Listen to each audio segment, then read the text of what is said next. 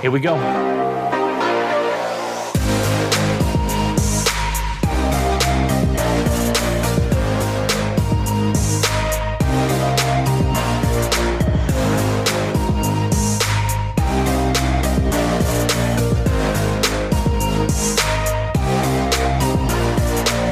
Hey there, folks. This is your host, Cameron Ivey of Privacy Please, and thank you so much for tuning in each and every week. If this is your first time, welcome to the show. Tell your friends about it if you like it. If you don't, let's just pretend you didn't listen to it. Thanks again for coming in, and we hope you enjoy the show. Yeah, just FYI, this is as good as it gets on a Friday afternoon right now. That's fair. All right, so you got good news, and it's Friday, so yeah. So my good news was two things. One was it went from bad to good. You love it when you get something from your, like tax professional, your accountant, and they're like, "Oh, the taxes I told you owed yesterday." Yes. We calculated it. It's like, you don't owe as much as you thought. And I was like, oh, that's great. God. Like, thank you. Nice. Thank you for getting it wrong yesterday, because I left the call or the email yesterday thinking, okay. I owe the IRS a lot of money. And then I do too, unfortunately. Yeah, it's horrible. It's the worst. But when you get the good news on the other side of like, oh, we didn't get this one thing that you had out. The other piece of good news is I am a Formula One fan, and I think I might be able to finally get tickets to go see the race in Miami, which I've been trying to get tickets to. So I'm pretty excited about that. When is that race? That is in May or June? May. It's the first time they're doing it in Miami. They've been doing it in U.S. in Austin. Okay. At the Speedway of the Americas or something like that, which is a cool track. But they're doing it as a street course in Miami, which is pretty cool. And who doesn't want to go to Miami? MIA. I know, it's like such a cool place to go to see a car race. I'm jealous. Not that Austin isn't, but Miami's cooler. Miami's way cooler. I don't know if I would ever want to live there unless I had a lot of money or I was like a NFL star. Because, I don't know. I mean, maybe for vacation, but... Coincidentally, I was having this conversation yesterday evening with someone. And I'm of the About Miami? Yeah, about Miami. Well, it was about Florida in general and, no disrespect to the rest of the state. But anytime you start a sentence with that, disrespect is incoming hard and fast. Yes. And, totally. There's only 4 cities in this state I would absolutely live in. And although Miami's on the list, it's like, I don't want to live there. It's too hot. It's too crowded. I love visiting, but I don't think I could live there. I agree. No. I agree. So, part 2 of our convo. I'm going to be honest. The last time we talked, it was a little while ago, so I don't remember much of what we talked about. I don't either. But I thought we talked. At least one of the topics we covered was the impact of privacy on the way Chris does marketing these days, right? Because we talked about some more progressive ways to be able to action that kind of data without violating others, and the kind of differentiators that is for his business models, for your business models, Chris. What else did we touch on? I think we poked around a bit around your product experience because we ended up getting down into that one a bit too. There was something, Gabe, that you wanted to bring up on this part 2, but I'm kind of blanking on it. Maybe it'll come back to me. So am I. I don't know. Clearly. But that being said, though, Chris, it's good to see you. It's good to have you back on the show. What have you been up to since we've last spoken to?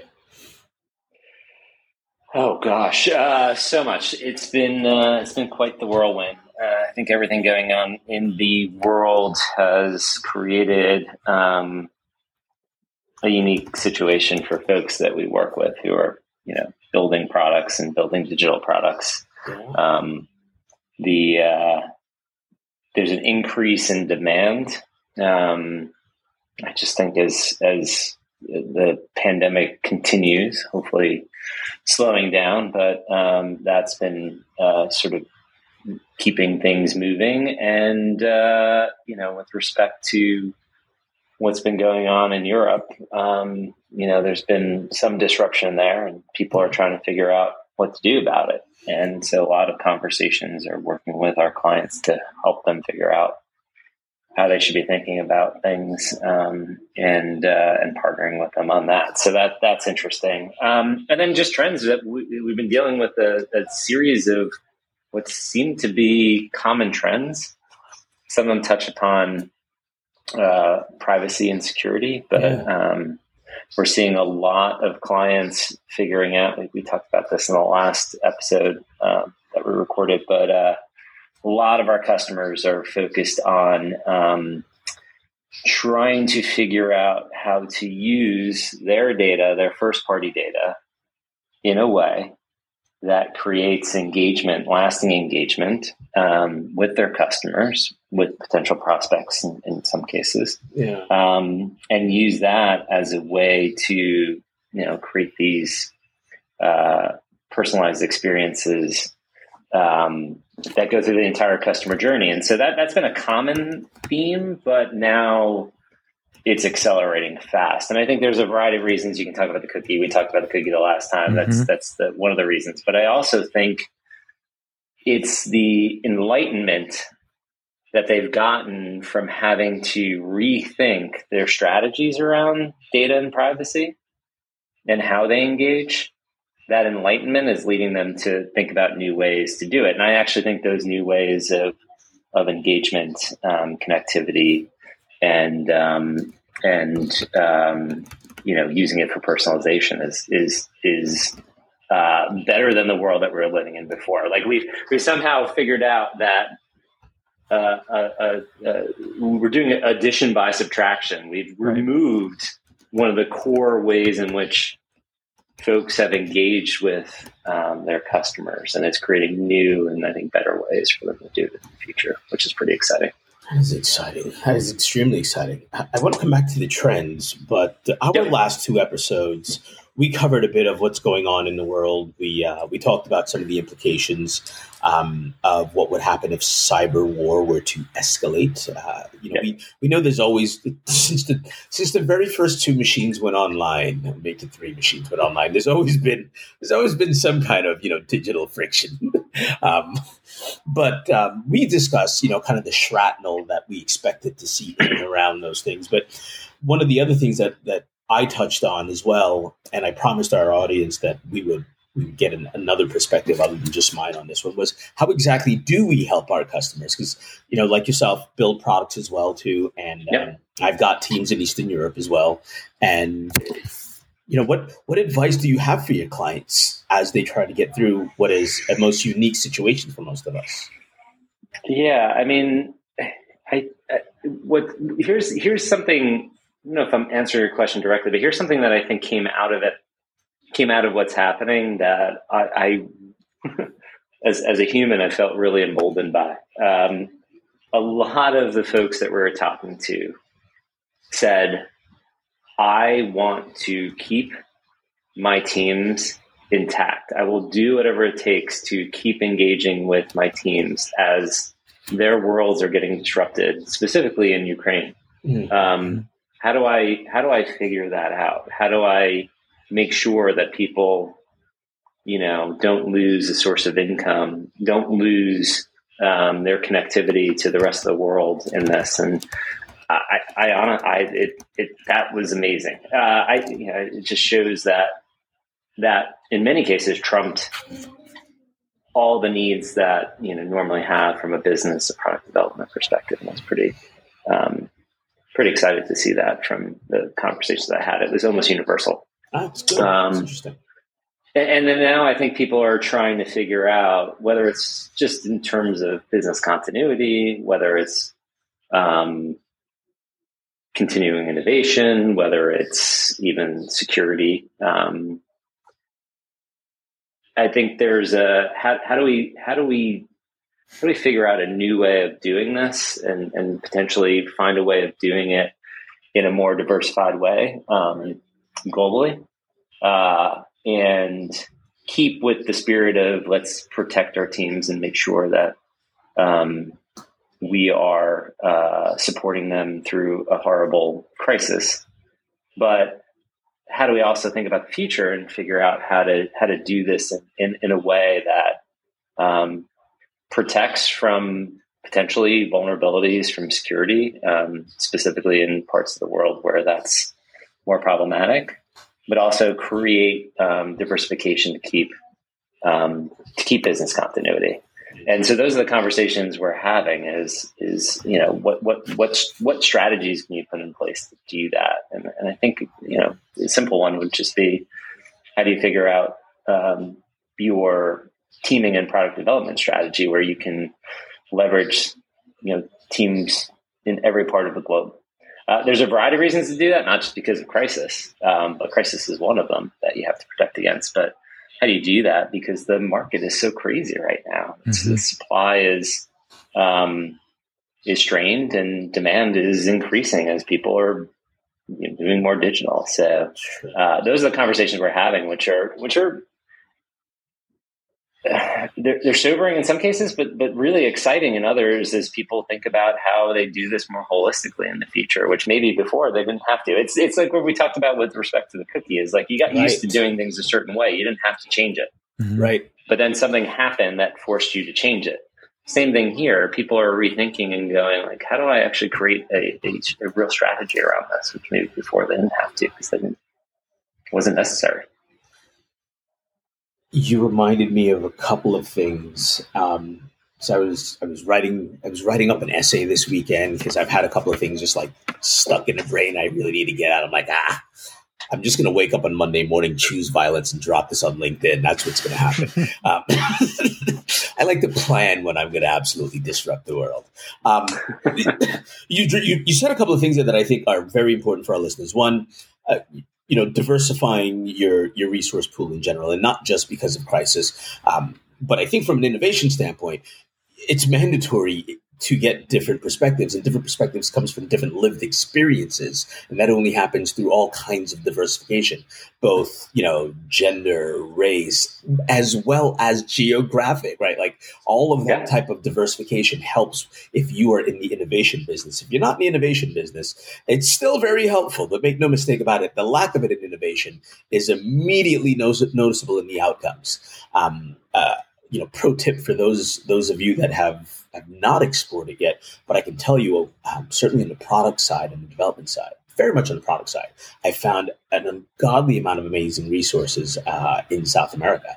That is a very good place, I think, to look for additional help for those of us that need it. Because ultimately, and I know it sounds kind of selfish, like others are dealing with issues. And, we're still trying to continue business, but there are a lot of our businesses that are very dependent on people to help other people also. We're not just all developing video games and other random, luxury items and whatnot. A lot of our digital products are to serve very, very real human needs. And that disruption is harmful. I've seen that happen in other ways. I don't want to call anyone out, but I've seen it happen over the last couple of weeks with some healthcare platforms and all of the things that we've come to depend on, not just to get goodies to our door overnight, but to get even medicine to our door overnight, et cetera, has been disrupted. And then you talk. We're working with a client who's trying to solve water. Yeah, I mean that's such a fundamental challenge that, again, to your point, it's very easy to think it's all about some consumer good or some media content, distribution, but it's also just getting to core basic human values and how you're supporting products in those areas as well. So couldn't agree with you more there. Yeah, absolutely right. And then I forgot what I was going to say about choosing violence, but I was looking at my notes here from my own essay, and I was starting to write about path dependence. Path dependence as it relates to those choices that we have to make in general, whether they are product ones or otherwise. And what I think gets lost in this sauce as well is the history of path dependency, right? Like, we don't do anything in a vacuum. And we think about it maybe in our very human lives, you know, in our outside of our day jobs. And many of us, I think of it in our day jobs. You make a decision today, and that decision is going to affect us tomorrow, right? Like it will affect us tomorrow. And the same is true from a privacy perspective, a security perspective, a product perspective. Like the choices we make they open up other dependent paths that directly back to that. But I don't want to go down that path too much, largely because I'm unprepared and I'm still building my arsenal. But I'll come back to that one. But great points though that you jogged there though, Chris. So I appreciate that. I see you in your room this weekend, furiously writing on in a notebook. Oh, you know it. It's not good. Let me violently writing in a notebook. Violently. So I had a thought. I was kind of curious on both of what you both think. So let's just say that we're in this day and time. We're same date. It's 3/25/2022 to be exact. Let's say we're what's happening now in Ukraine. 3:25. Also, by the way, look at that. In 2 minutes, it will be 3:25 on the East Coast. Yeah. Okay. All right. So let's say that we're in our spot right now with the world, and what is happening in Russia and Ukraine. Are you satisfied with where you are currently in your position and what you can do for others that's being affected by this? Or where would you want to be if you had the choice to be somewhere else right now? Would there be something else that you'd want to be doing, or in a different position to be able to help in a different way? That's a heavy question. Sorry. That's a very heavy question. Yeah. It's a very heavy question. I'm not even sure how to answer it other than by saying,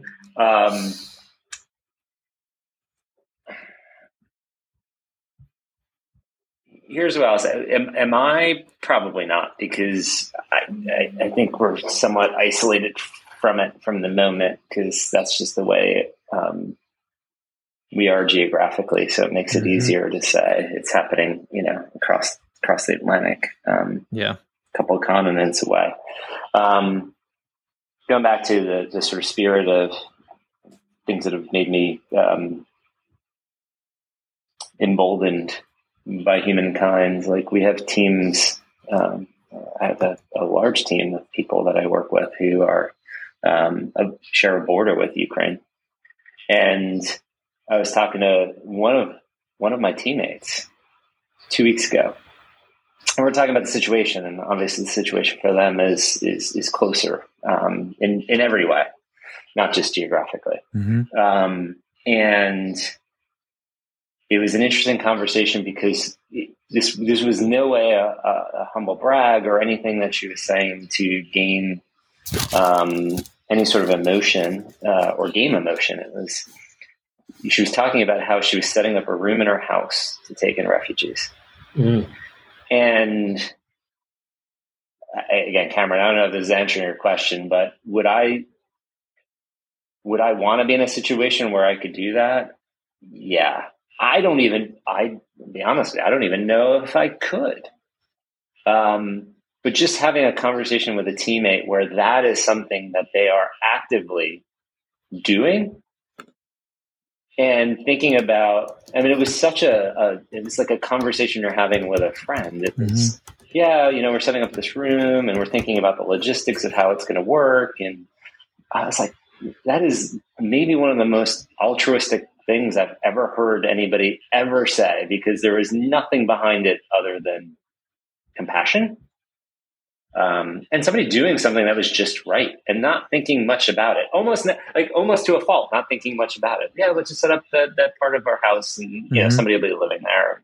We'll figure out the food stuff. You know, it's like, that's unbelievable. So would I want to be in a position like that? Yeah. And would I want to be in a position where I choose the right thing, be altruistic and be human? That's where I'd want to be. But just seeing someone do it was pretty amazing. That's got to take a lot. I think she has a family. She's got 2 kids. Well, yeah, I think a lot of people. And she's going to take in a family with multiple kids. A lot of people would hide from that. Absolutely. Because a lot of people are selfish, just being human, but also probably scared. Yeah. It's interesting you use the word selfish because, I thought about your question also, and I think I take a slightly different take on it, and it probably sounds selfish, but I also happen to be maybe in the I'm not saying that people. I'm not saying that the selfish part is bad. I'm just saying that's what I was getting at. That's what I was getting at. Yeah. Very, very human. And I think sometimes selfishness does get a little bit of a bad rep over selflessness, right? And I too would want to be in that situation. If I could help, I've done some things I've not really worth mentioning because whatever, I didn't do them to talk about them, but I've done some things to help how best I can. But your original question was, would I rather be somewhere else? And my first thought was, man, there are a number of people right here that really depend on me. And that kind of selfishness too, right, is it's so conflicting to make those choices. Would I take a family in?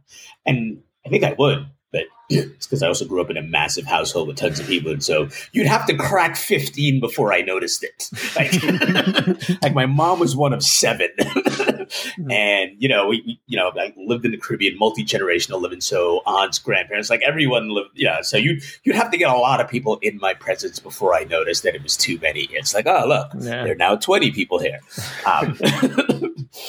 But I do appreciate everyone that's doing all they can. And I don't know how we at this show can help, but certainly, if there's anything anyone's listening and thinks that we can do, we certainly can broker some resources for folks. Yeah, if there's someone that's listening right now that has any kind of foundation or anything that we can. Well, I believe you guys aren't you? Didn't Spirian do something? I saw something come across the wire there. There is a couple different things actually. That's a good point. Better think of it fast because we don't edit on this show. Let's just say I will put it in the show notes. In the show notes, there it is. That's it. It's going to put me on the spot, Gabe. Thanks. My bad. It's going in the show notes. Look, I didn't even remember what it was. I saw it pop across on LinkedIn. I was like, oh, look at that. That's awesome. I love that team. Because there's a couple things that I know we're in the middle of too. So yeah. Yeah, I'll say that Spirian's always been extremely good about coming forward when there's a cause that needs some attention. When the pandemic first hit, providing meals for folks and whatnot. So I think everyone do what you can is really what I get at, right? Like some of us can do way more than others. Some of us can't really do a whole lot. It's the way it is right now. Yeah, it's going to be interesting to see what this will be, what this will affect for our future. How long is this going to last? I heard yesterday. Yep. People are thinking upwards of 8 to 12 months, which is just wild. That seems short, right? I mean, I guess so. Technically, the Korean War is still going on, so hopefully it's not that long. But on that timeline, it definitely feels shorter, but definitely feels more uncertain too. So we'll see how it plays out. And, it is sobering, but to the point of there's a lot of people who are trying to figure out how to do what's right. And I always find in these times, it's amazing what you see from people in the smallest opportunities do. So I don't know if I answered your question, Cameron. No, you did. I don't know if that was the spirit of it. That's what I was kind of thinking of. I think it was even better than what I expected. I was just curious and, just to get both of your feedback on how you feel about the situation and if you feel like you're in a position where you would want to be in a different position to help any way you can, even if it wasn't close to the border or anywhere near it, if it was just in a job or a position that you could actually help even more. It was great. Anyways, got sidetracked here. Trends. The other topic we're on tonight. This was very fascinating to me because I always love talking to people that have data points, like firsthand data points, right? Like they're experiencing it in the wild. You touched on a couple of trends, and I think you kind of walked around some of the privacy implications of it. Any ones in particular on the privacy side that really jump out at you right now? That you see coming. Mm-hmm. Yeah, I mean, I definitely see a few things that are leading to potential trends that have impact on privacy. So one of the areas, at least in the companies that I work with, that seems interesting to me. It's maybe the realization that some of these companies are having. And I've been in this position before where we probably all have, where there's been active M&A activity. Yeah. So, we see this with a lot of our clients where what happens is, even if it's a short burst of M&A, they're just in growth mode. And so they acquire several companies, or it could be sustained over time. What invariably happens is, and you guys will appreciate this as product folks, what invariably happens is the products continue to exist from that M&A activity. It's not, I think people do, if you're not in product development, you go, great, you acquire the company, you absorb that product into your product suite, you're good, right? The stacks somehow integrate, everything's great. That's part of due diligence. You'll figure out how to make that work. But what's happening is what reality is, which is those products exist for some time, and in many cases for a long time. Oh, yeah. You might skin the UI differently, create a different experience or an integrated experience. You might connect behind the scenes with some sort of service APIs or some way of creating connectivity, maybe not even that elegantly. But the products continue to exist. And what happens is you get this sort of house of cards that gets built up over time. And so one of the trends we're seeing, not that this is a new trend, but a trend that we're seeing in terms of like dealing with it, a lot of the clients we're talking to are finally figuring out, like, I have to do business as usual product development. I have to focus on innovation, to focus on rolling out new features. I have to focus on creating an overarching InfoSec architecture that works across all of these products. But when they're all disparate on different code bases, written by different people in many cases, they're struggling with it. And so they're finally coming to the realization that they need to re-architect and we need to re-platform. And so that is happening more than I've seen in the past. We've all dealt with it and we've all figured it out. But what I see is a rash of, and I think it has a lot to do with the way infrastructure costs have gone as things have moved to the cloud. I think it has a lot to do with challenges around supply of resources to do these things that historically that people are now going, I can't wait any longer. I need to do this. It's going to bring down my costs. It's going to allow me to roll out product features faster. Yeah.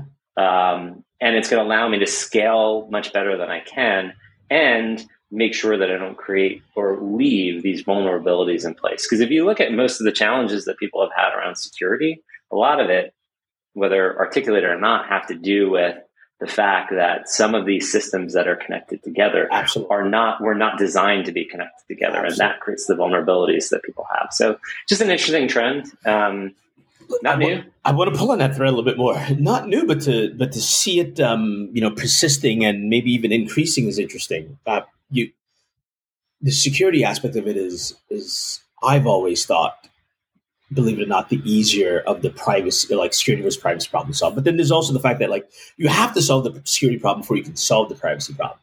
And it's fresh in my brain. I'm going to put it in chat here. Over the last 2 weeks, I held a webinar like 2-3 weeks ago on the topic of security engineering and privacy engineering. In fact, we had our buddy Nishant on it. He's the head of privacy at Uber. He was also the head of privacy engineering, not privacy. So not the governance side. Not the legal regulation. Yeah, but the build it into the platform side, right? So he's Google, Nike, he's at Uber now. He's done this at scale in amazing ways. And he's written a book about it recently. So shameless plug to his book. It's Nishant Majadia. Kill me for messing that up. And I think it's just called Security Engineering, a run book for engineers, something of that. I'll look it up. We'll put that in the show notes also. The link I also just dropped in chat is to more shameless plugs. A different project, shameless plug. There's no monetary anything associated with this. But as part of this show, we'd run across this same conversation. Like, what do we do about those systems that weren't designed with privacy in mind, right? Like, Anne Shavakin coined the phrase privacy by design. I don't know how long ago. It's like 2 decades there, right? Like, it's a long time now. But there are lots of systems that are terribly old that don't have that. And what you just described is the perfect opportunity to now engineer privacy. And if you are replatforming, this is your opportunity to rethink the privacy design of your systems, which it's more than coincidence, but it's luckily for folks that are going to endeavor on this exercise, you have to employ security controls to do that. So you get those two benefits for the price of one, right? Like if you solve your privacy platform problems from an engineering perspective, you will have by design built better security into it also, and better governance and better compliance. Like all of those things come with it. If that's your target, if privacy is your target, you get all those things. Like if only security is your target, you'll fall short of those otherwise. And so we had put together this project before, this awesome privacy engineering on GitHub. It's just a collection of all the resources associated with this. So I wanted to share that.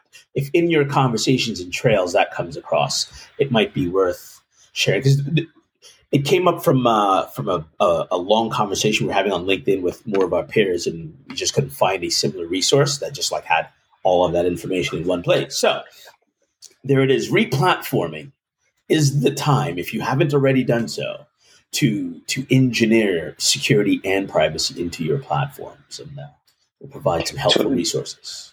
Totally agree with you. And these are the conversations we're having with clients is you can kill multiple birds with that one stone. It's so easy. And we keep talking about this in different ways. Like it's so easy to kick the can down the road and stick with your normal until it gets disrupted. But, look at having one potential privacy or security issue come up because of one of these challenges. That's the sobering, like, I got to take this seriously. Why wait for that? And in most cases, why wait for some disruption that's going to happen in some way, whether it's through something happening geopolitically or something happening regulatory wise or something happening from an incident. Take the step back, do the replatforming. It's going to save you money ultimately. It's going to allow you to innovate faster anyway and do it with a privacy-centric mindset. Yes. And to your point, Gabe, I mean, I think that's the way to approach this. And so I'm happy to see people are doing that. Now, the reality is they need help. And that's where there's a lot going on with respect to our clients, where we're trying to figure out, like, okay, how do we help you do that? And how do we help you do it in a way that does not disrupt your normal software development cycles, but also doesn't disrupt your business. And that's part of a lot of these things are changing the engine on the plane in flight. And so it could be quite scary to do that, but necessary in these cases. I like the carrot you put out there of if you are intentional about how you go about this activity, you can be innovative along the way as well too. And I think that couldn't be more true. If you take the approaches that have been developed both academically and now commercially to some of the privacy technologies and things out there, all of those privacy enhancing technologies, you will literally build a better platform that will do things, for example, like allow you to be able to have a better ecosystem of data sharing if, for example, you built in some homomorphic encryption into your databases, right? Like, and I know it sounds like, oh my God, but how do I do that? Well, I mean, it's easy enough. There are tons of people that sell you shit to do that, but it's also, there's a lot of skilled professionals that are now in this business too. And it will allow you to be far more innovative, right? Like you look at a platform like Snowflake, where they have, it's not homomorphic encryption, but they have a type of data sharing. That you basically get a similar outcome, right? Like you can ask questions of the data without getting access to the data. And I don't think they're doing homomorphic encryption, but they might have some in there also. I won't mention which. Well, this kind of reminds me, this goes back to what, 2020 at RSA. We were having that conversation where noticed that there was like a shift in companies, like I think it was DLP companies that were moving to privacy companies, or at least they were outing themselves as we're a privacy company, or it's part of. And that's, I mean, well, we're in 2022 now. I'm sure that number is increased even more, because that's, I think, hopefully that's the shift that customers and prospects are starting to see as well, because I'm seeing it in customers as well. I'm seeing a shift that it just depends on the size of the company, but you're seeing more and more people trying to bring in privacy officers. It's really nice to see that, especially, you know, when they're trying to build out and they actually can get it, when the customer can get it and understand that it's more than just security, it's more than just a checkbox. It's really fun to see, because I get to help those customers. It's fun to kind of build that maturity governance practice with them, with our tools. So it's very, very cool to see that transition going right now, and how it is a literal differentiator amongst your competition. And if you look at the moves that like Apple and Google has taken, it is more than just that. I mean, it literally was a competitive lever that Facebook lost how much of its valuation? I don't even remember how much it's at. That is what the power of privacy engineering can do for your actual business. I totally agree, and I think it's so part of it is bringing in the right people. Cameron, I agree. There's been a shift there, and I think it's a fundamental and progressive one. It's also changing with respect to how tools are being used. I would say, in the experience I've had, you could use the Snowflake example as a good one. The systems that used to be in place for there to be an exchange of data, some of the stuff sensitive, privacy, or privacy related, or privacy sensitive data. The mechanisms for exchange on those were pretty rudimentary and prone to data leakage, data privacy breaches. The systems in place now actually work really well to insulate the data and transition it from one system to another much better than they did even 5 years ago. I just even think of, if you go back to sort of the marketing use case, it's a simple one. What I am talking to clients, a lot of our clients about, is how can they create data clean rooms? How do they keep a very well insulated environment by which I can exchange data, but control the exchange of that data? Where before, people are passing data over like open APIs with somebody, a coder just doesn't, put a setting in right, and the data is exposed. And a lot of the exposures were from simple, basic coding errors or governance issues that weren't addressed ahead of time. Right. But these systems now are fairly self-contained, where you can keep exchanging data as it needs to be exchanged, but do it in a way that's privacy safe and also IP safe. Because that's one of the other things that I used to realize, is that how much data leakage is, there's a privacy issue with respect to it. The companies who are data companies, their IP is the data that they're exchanging. And so if there's leakage on that, they're actually impacting their business. So there's sort of multitudes of issues that come from that.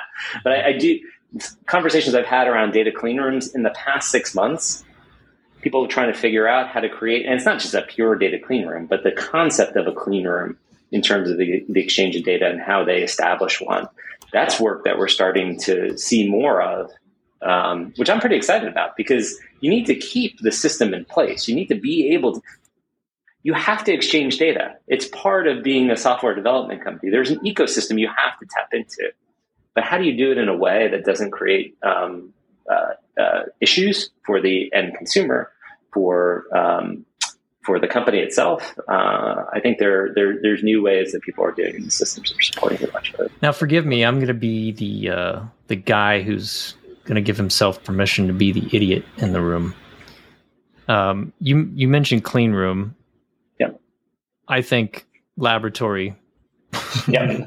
Is that what you're referring to? That's a good thought. I think that's what most folks are going for, is to get you thinking that there's this sort of lab sterile environment. Yeah, sterile. So that's like is that a term in the industry, in our industry? It is. Yeah. Okay. Correct. So if I have data, I'm a company that has data, and I'm working with, as most companies do, with some ecosystem that leverages that data somehow. Maybe it's a third-party tool that I'm using. Maybe it's a partner that I'm working with.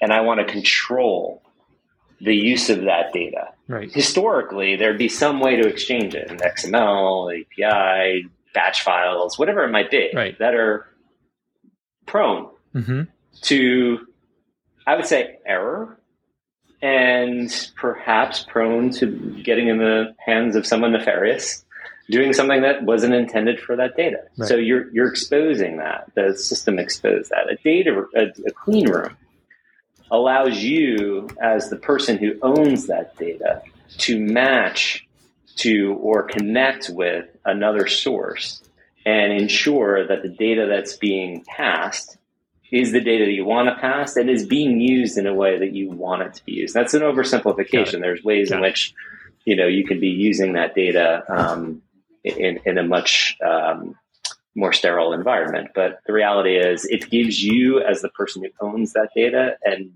connects with that ecosystem, the ability to control much better than you could before. Makes sense. Okay. Appreciate that. So for anyone listening who didn't know, you're welcome. Build the clean room. Build the clean room indeed. Yes. I like that. Now that's not, I don't want to get down a rabbit hole here, but that's different from wanting to basically, when you find data, for instance, and you want to be able to move it or whatever. Let's say we want to take an extra step and encrypt that file. Could that be a process part of this clean room, or is that something that's beyond a clean room? No, I think it's part of it, right? I think if you look at the components of a clean room, it's probably some form of data management, some form of ETL or ELT, some form of actually some modules of governance. How do you ensure that what's being done in the clean room is allowed? Right. And then I think there's usually either an encryption component and or a de-identification component. That's part of it. Yep. So, that goes to governance, right? How do I ensure that data that is sensitive isn't tied, whether it's regulatory or some other reason, isn't tied to something personal? Right.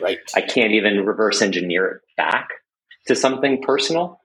Think of HIPAA related data. HIPAA compliance, any data that someone has now opted out of. I'm thinking CCPA in particular, right? Right.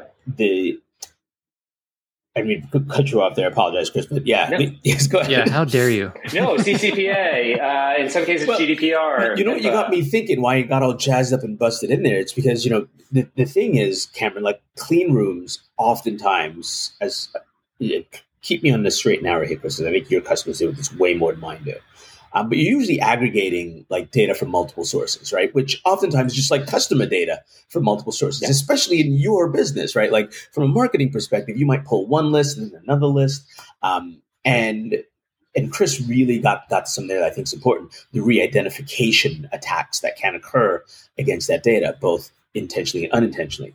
Again, that link I sent last time, there are a couple of links there to privacy attacks, like real world privacy attacks. People think a lot about security attacks, and they can define probably a dozen of them. But if you ask someone, name one privacy attack, they'd probably go, I don't know what is a privacy attack. But re-identification is a type of privacy attack that clean rooms very much suffer from.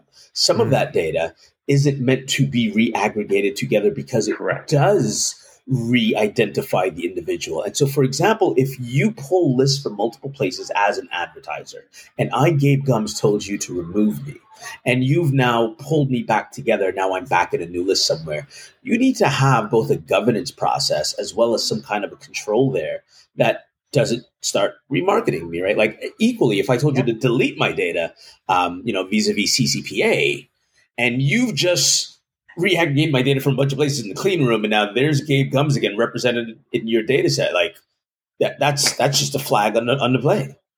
Think about it from a healthcare perspective. If you have your healthcare company, your insurance company has information on you, what prescriptions you take, what ailments you have, and obviously that's very sensitive data that has to follow HIPAA compliance guidelines. If that data that is de-identified, understandably, by the insurance company, they might have it secured and identified, but if they have to match that to a payment provider, to a third party that they might be working with that needs that information, it could be a billing tool.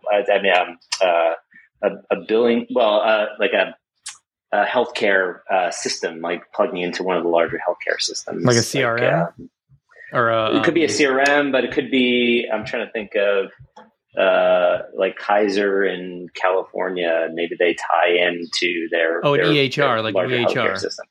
Correct. Yeah. Yes, thank you. Yeah. So if you're doing that, there has to be a transfer of data. But if there's any way in which that data could be linked together, 2 or 3 data sets to say, oh, wait a second, with these 2 data sets linked, I can actually figure out who this person is. If that happens, you are breaking HIPAA compliance. So that's why it's really important in some of these, specifically sensitive data environments that governance that you build in a clean room where data is being connected and potentially being connected together where you could re-identify, the governance is really important there. You have to make sure that you are not creating an environment where that could be stitched together to re-identify. As one example, but it's absolutely something that, with specifically with compliance issues and regulatory issues, I think folks are realizing that they have to create better systems for that. So scary statistic for those that may have never heard it, or don't remember it. Cambridge Analytica, with only 15 data points, was able to identify like 99% of Americans. So that's all it took to identify any one American, was about 15 data points. And most of you, if you've ever Googled yourself, will know that's probably true. Like you'll see your home address. You'll see a lot of information about yourself out there, unless you intentionally scrub that stuff, which, by the way, people, you can. We talked about this in episode 1. Episode 1, like you can absolutely remove yourself, or as much as you humanly can, from the interwebs. You can do it yourself, actually, believe it or not. And you're not the only one in the world. There's a lot more of you. I have a person very close to me who's an absolute maniac, apparently, because they did this themselves. Like they sent the emails and letters to all of the different data aggregators. And I'm like, you could have just paid that company $20 to do that, right? So you can't do it yourself. You can, or you can spend the cash. And I'm not going to plug any of the folks that do it. Feel free to Google around. If anyone wants a direct recommendation, just hit us up on LinkedIn and I'll share it there. But I use a service. And it does it on a regular basis, which is kind of nice, and it's not terribly expensive. And it automates that entire process of, sending all of the letters to have your data removed from all the places. 15 data points. That's it. 15. That's not a lot of information. We've all three probably given away at least 6 data points about ourselves in this show. I've talked about where I talked about where I grew up. I talked about size of my family. Right? Like there's enough data points already there. We talked about industries we worked in. Like just data's just spewing all over the place. Well, yeah, and digitally, the amount of leakage, you just don't think about it. I mean, it's one thing in a conversation where you say something, you're like, oh, that was interesting that I said that. I shouldn't have said that. But digitally, people have been so free thinking that each of these disparate data points can't be connected together. And I think, Gabe, you're absolutely right. Number one, the companies that you work with and definitely log into, and then use, single sign-ons to log into, know everything about you. We briefly talked about that. Every time you click the sign up with blank, as opposed to you create a new email, every time you click the sign up with Google, sign up with Apple, sign up with Facebook, you've just given those organizations permission to know more about you.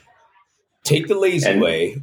It's not that's the lazy way, and then give them the data, or create an email address, create a password, blah, blah. It's hard. I know it is. But again, there's tools that can help you do that. You can use like LastPass. It'll just pop the things in. Yeah. Don't give up your data for nothing, folks. It's true, because everything you have to sign up for. Everything.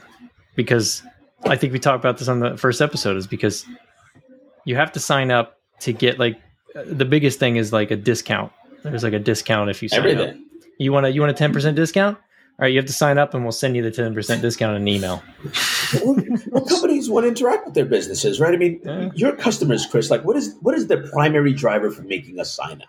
So you hit the last trend that we're seeing. I mean, there's others, but I think it's a last big trend that has privacy implications, and that is what you just described. So we are moving very directly to a subscriber model for almost everything we do, definitely from a content perspective. Anything that you are consuming from specifically digitally had other models to support it that were usually non-direct to the customer. If you went to go see a movie, you consume that content, you go to a movie theater. It's not Disney presenting that movie to you. It's the movie theater presenting a Disney movie to you. That's just a simple example. The way media companies, content companies, the companies we work, even technology companies are now engaging with customers, and you see it in retail, of course, is going more direct to customer, more direct to consumer. And so if you look at D2C, D2C is the great, acronym for retail, of course, but it's absolutely happening with all the pluses in media. How many subscriber models and pay models do we have now to engage content on top of, not cutting the cord with respect to things like cable, et cetera. So we're paying more now for content than we ever had before. And even if we're not paying for it financially, we're paying for it with an exchange of value associated with your personal information. And companies have to do this. The only way they're going to be able to engage directly with consumers is to have that connection. Yeah. And that connection should not and cannot be broken to create the experience and to create the data exchange that they need to create value. And so, yes, more companies are going to be asking for your information. You're seeing it already. And that information, of course, as you're giving it up, has to have some sort of value exchange that you align to, but then also does create potential privacy concerns and issues down the road, because they will know more about you so that they can engage with you better and more directly. But knowing more about you depends. That depends whether you like that or you feel uncomfortable with it. And by knowing more about you, they're not. Oh, sorry, Gabe. I was going to say, and knowing more about you, you're entailing the habits of that person. So you're triggered through the algorithm for ads and all that kind of stuff. Yeah, I mean, for ads, but also just to make sure that they're getting the right content to you at the right time. I mean, that's ultimately the goal. And I don't think it's not malicious, but the potential for the wrong company, wrong person. Gabe, I think you were getting to this. You have to have trust in that company that you're working with and how they're going to use it. Yep. You read my mind.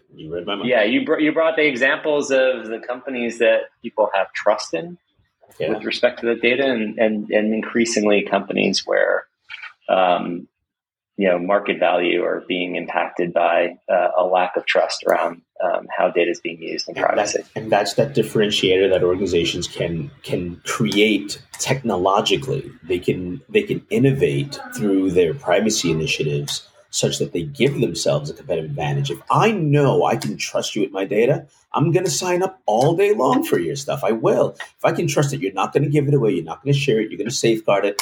If I can trust you're not going to abuse it, I'm all in. Let's do it. Let's do business. I want to do business. I want to consume things. It actually goes back fundamentally to how companies attack revenue streams. And if your revenue is based upon the data that you're collecting, there's more of a proclivity for you as a company to exploit that data. If your revenue is based upon some sort of financial transaction or a value exchange that everybody understands and agrees to, then you have the ability to be more privacy centric and create that environment where you can differentiate. And Apple is the perfect example of that. Apple is a hardware company, it's a software company, it's also a subscriptions company. And I don't mean just Apple TV Plus. I mean, I don't know if it was a meme or God forbid I say a TikTok, but I saw something where it said, I pay $6.99 Apple every single month and I have no idea what for. And that's the business model. But at least you can probably figure out what it's for. It might be for iCloud or something, some newsletter that you've signed up for and forgotten about. They take a little off the top of every subscription transaction. Absolutely. Absolutely. They take a little off the top.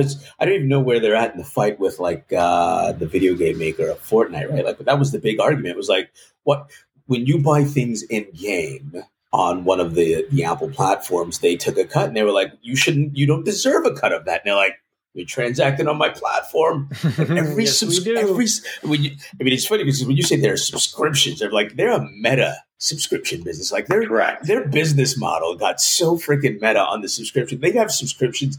They monetize the subscriptions inside of their subscriptions.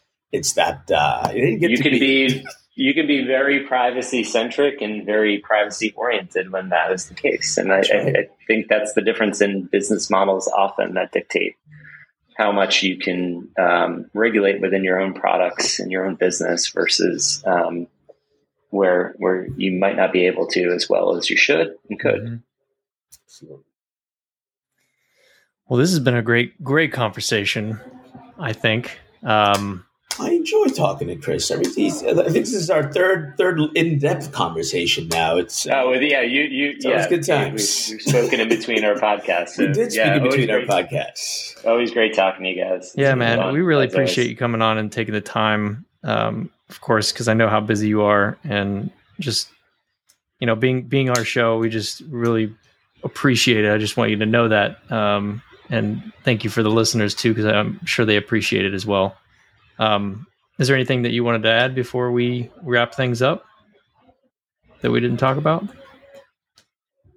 I'm good. I appreciate you guys as well, and appreciate your listeners, and I hope you guys have a great weekend ahead of you. As well, you, my friend. Thank you for sharing your perspectives, especially the trends. It's always good to get fresh insights from the battlefield. That's a shitty analogy. I apologize. We might have to edit that one. But on that note, though, I will end on a somber one. Take care out there, everyone. Take care of each other. Take care of yourselves. Take care of yourselves. Love yourselves and love your other selves. Wait. Yeah. Do it. It's stop.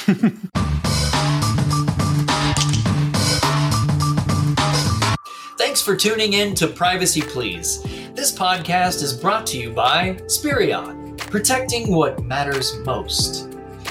If you guys want to keep hearing us and supporting us, please email me at cameron.ivey@spirion.com. That's cameron.ivey@spirion, SPIRION.com.